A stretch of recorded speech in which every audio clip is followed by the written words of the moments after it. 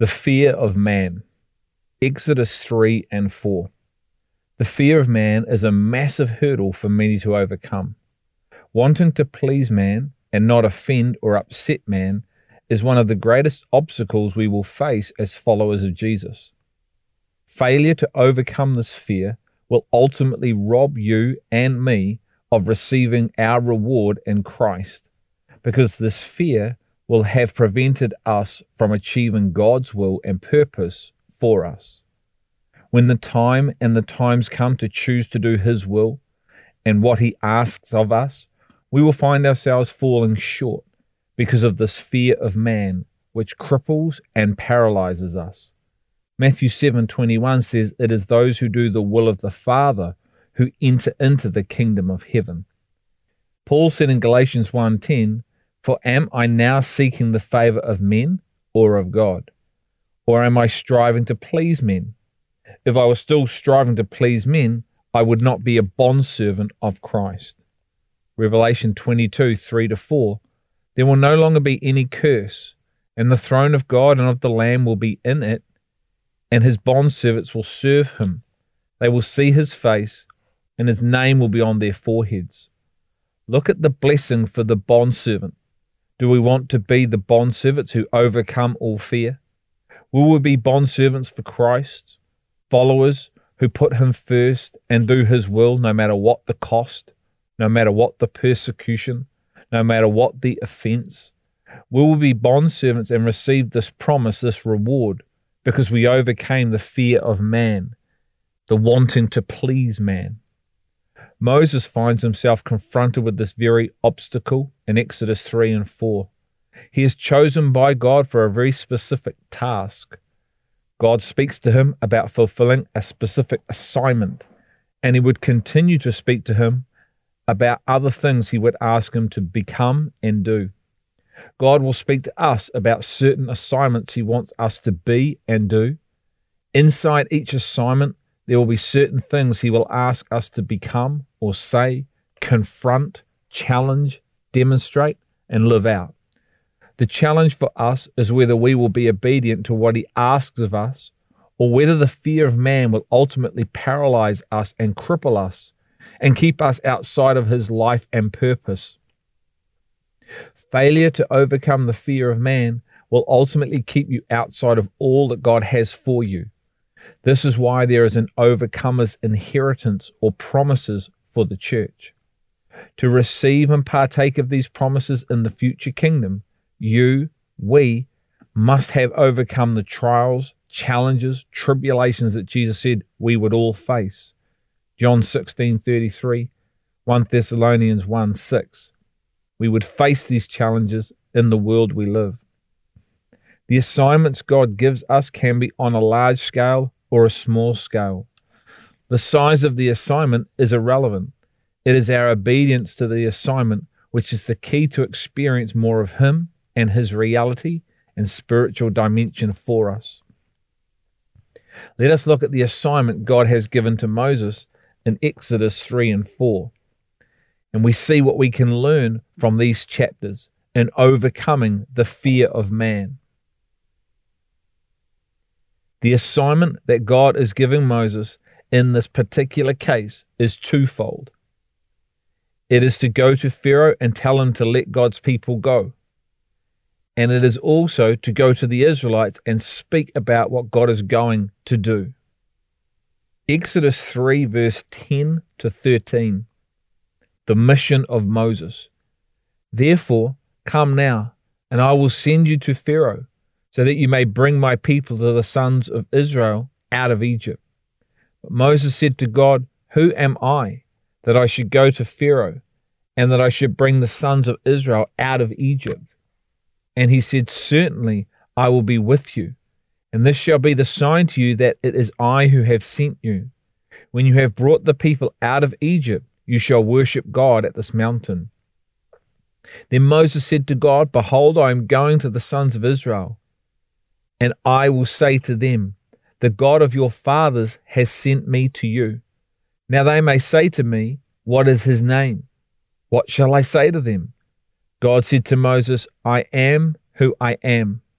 And he said, Thus you shall say to the sons of Israel, I am has sent me to you. God furthermore said to Moses, Thus you shall say to the sons of Israel, The Lord, the God of your fathers, the God of Abraham, the God of Isaac, and the God of Jacob, has sent me to you. This is my name forever, and this is my memorial name to all generations. Go and gather the elders of Israel together and say to them, The Lord, the God of your fathers, the God of Abraham, Isaac, and Jacob, has appeared to me, saying, I am indeed concerned about you and what has been done to you in Egypt. I want us to look at some factors in overcoming the fear of man. The first thing I want us to notice, which is essential to overcoming the fear of man in relation to any assignment God asks us to be and do, is that he goes with us. We see this in Exodus 3:12. God goes with us as well as being in us. If God is for us, then who can be against us? We have the creator of the universe in us and going with us, who promises he will never leave us.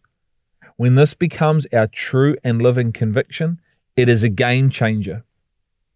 1 John 4:18 says perfect love casts out fear.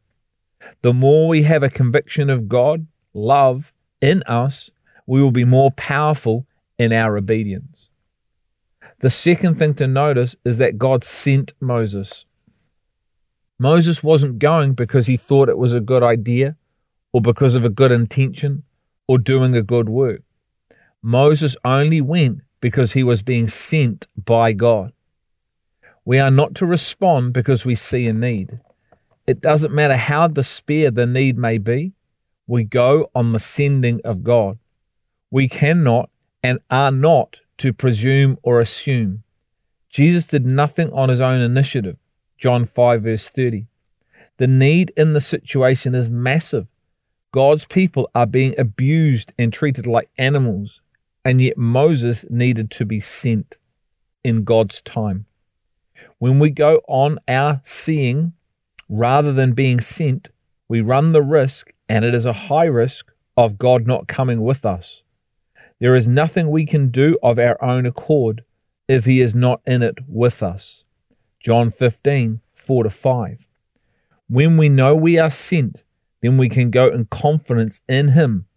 And no matter what obstacles, challenges, trials, tests, tribulations, opposition we may face and continue to face, the knowing we have been sent by God to accomplish his assignment or assignments is the empowerment we need to overcome and rise above all the challenges, the fear of man.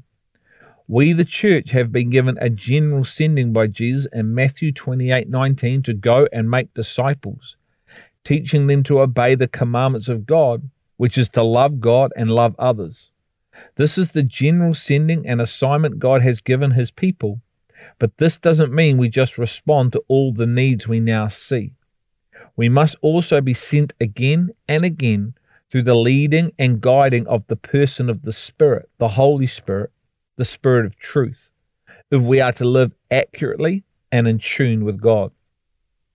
We cannot apply a blanket approach or a she'll be right approach. We must apply a faith approach built on an intimacy with him.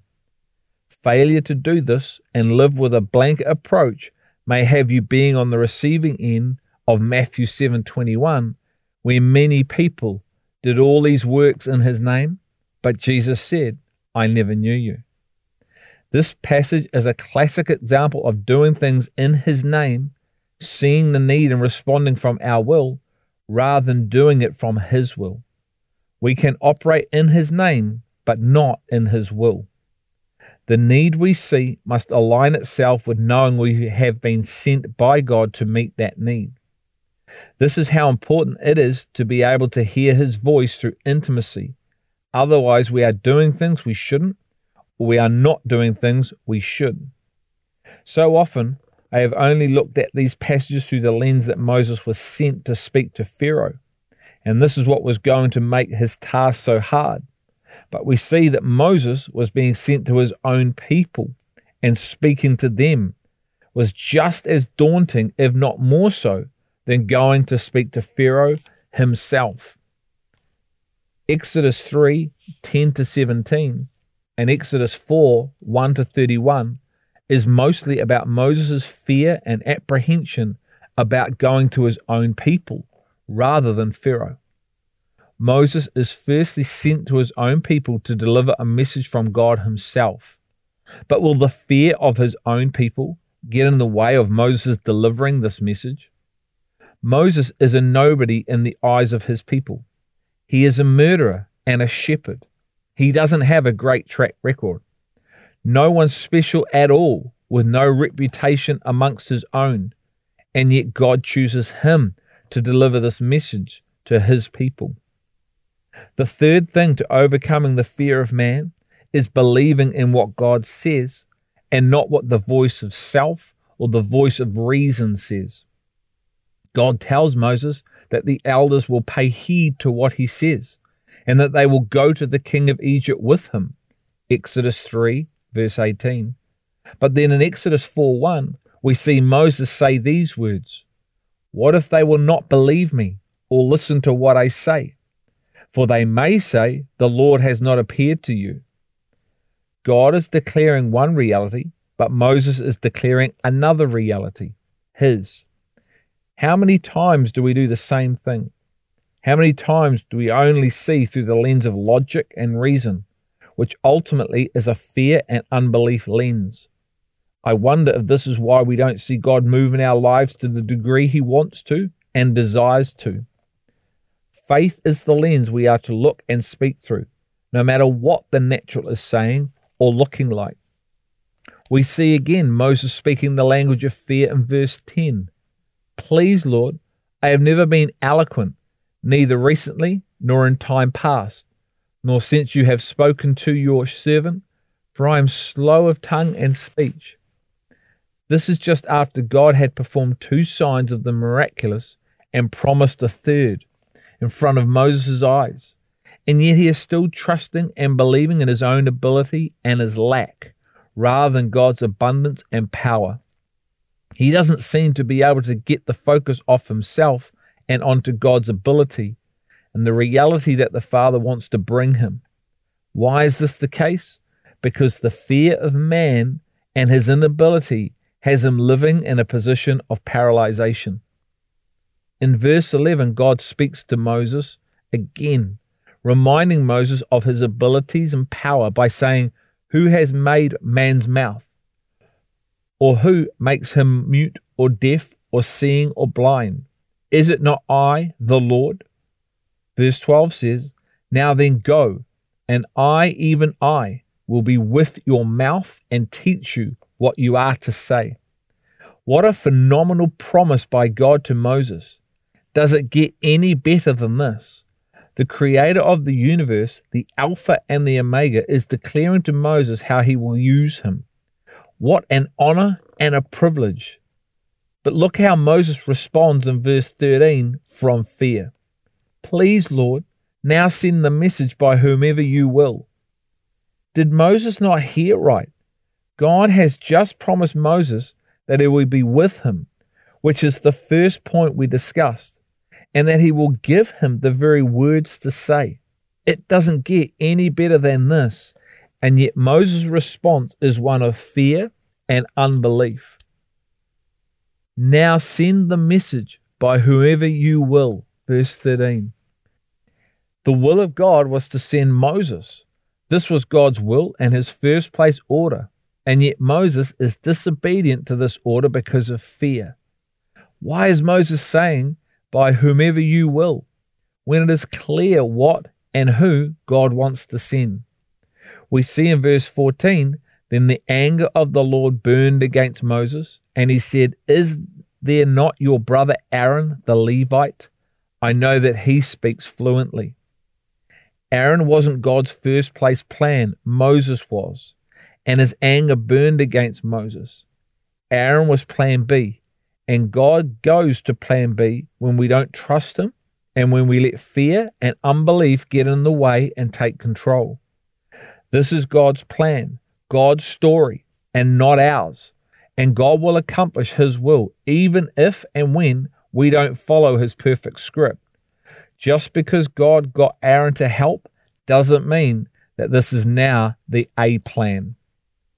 God, by his mercy, works with us in our state of fear and unbelief because his will be done, and because of his incredible love for us and his longing and desire to see us as his children glorify his name and fulfill who we are called to be and become.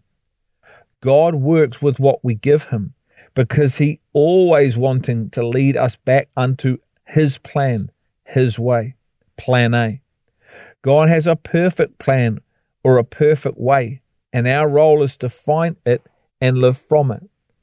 Failure to find this position will have us operating in his name, but not in his will, and God will allow this to happen. 3 examples of this we find in 1 Samuel 8, Matthew 7:21, and Numbers 22.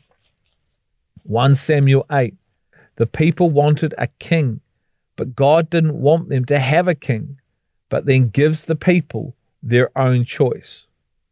Matthew 7:21, the people prophesied, cast out demons, and did miracles, but Jesus said, I don't know you. Numbers 22, Balaam goes with the men to Balak, even when God says no, but then God allows his choice. There are massive consequences for continuing in our ways and not his, because we live in fear and the unknown. There were massive consequences in each of these passages, and there will be consequences for us if we also operate in this way of fear. The fear of man can have you operating outside of God's plan A, and yet God is still working with you in the hope that we will get back to doing it his perfect way. We don't lose our justified position in Christ, but we put our eternal reward and inheritance at stake. We run the massive risk of never receiving all that the Father has for us. And this has to be the greatest heartache of missing and the misery one can experience and realize. This is why there will be for some weeping and gnashing of teeth in the kingdom of heaven. Here are a list of some of the fears of man that we may face. The fear of offense, the fear of not being loved or liked, the fear of not being accepted, the fear of being persecuted, the fear of being judged, the fear of people leaving you, the fear of what others think, the fear of not being understood, the fear of financial loss or position, the fear of not being approved, the fear of death, the fear of the unknown, the fear of loss, the fear of missing out, the fear of losing the control of one's life.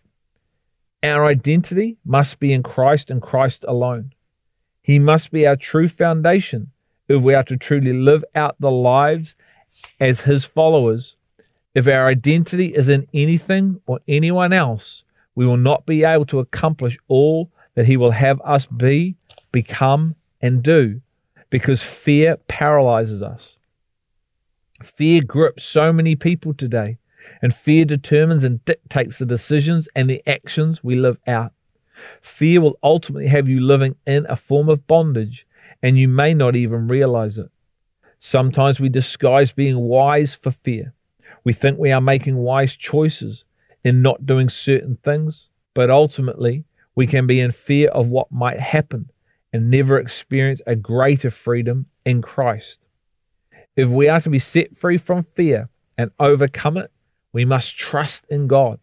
We must exercise trust in him while our faith is growing in what he says. Perfect love, God casts out all fear. Where there is a vacuum of faith, we find fear. But God hasn't given us a spirit of fear, but of love, power, discipline, a sound mind. We need to exercise trust in God and put into place what he tells us to do. We have looked at the fear of man, but there is also an unhealthy fear of God. There is a healthy fear of God, a reverence for God, and then there is a very unhealthy fear of God. I want us to look at the unhealthy fear of God because this unhealthy fear will paralyze us and cripple and limit us from ever experiencing him and his ways, the life he has for us. We will shun and shy away from God because of our wrong perspective that keeps us bound in fear of who God is. The key driver behind this unhealthy fear of God ultimately is our lack of a true knowledge of who God is. The Bible says perfect love casts out all fear, as we have said. Who is perfect love? God. So God, perfect love, casts out all fear. Remember back to Moses when God promised him that he would be with him. Where did this unhealthy fear of God come from? The fall of man. Before the fall, Adam and Eve walked in perfect harmony with God. But we see in Genesis 3:9, after the fall, man now being afraid of God. This is the same God they were walking with before. Man has been radically affected and infected by the fall sin. The partaking of the tree of the knowledge of good and evil has had catastrophic effects on man. Not only was man afraid of God, but man is afraid of man. Not only did this eternal separation come into being, but a fear of God became present because of the fall. Man now has an unhealthy fear of the one and only God who can redeem him of this eternally damned state. This is not good. To have an unhealthy fear of the only person who can right the wrong is devastating. What is the solution to this devastating problem? The true knowledge of God, true revelation of his love within us. Why do we have a fear of a greater reality of truth, which is for us?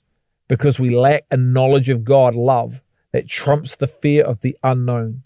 We don't see God for who he actually is. We look or see through a dysfunctional lens, a dysfunctional spiritual lens. Mark 8, verse 17 and 21. Even though Adam is fallen and he is a sinner, God still comes to Adam to demonstrate that sin doesn't get in the way of God's love, and ultimately Adam has nothing to fear. We see God ask him a question. God doesn't slam Adam with judgment, but he asks him a question. Who told you that you were naked? Love will always be patient, persevere, endure, believe, be kind, persist, and continue to come until we are broken by his love and restored by his love and set free from fear. God is for us. He's not against us. God longs to engage with us and to lead us into his reality, his life that he has for us to experience. He doesn't want us in the fear of him or the fear of man, but faith in him. It was Paul that said in Galatians 2:20, the life I live by faith in Jesus Christ. This type of faith is the faith of persuasion. God wants and desires to restore our sight to its original status.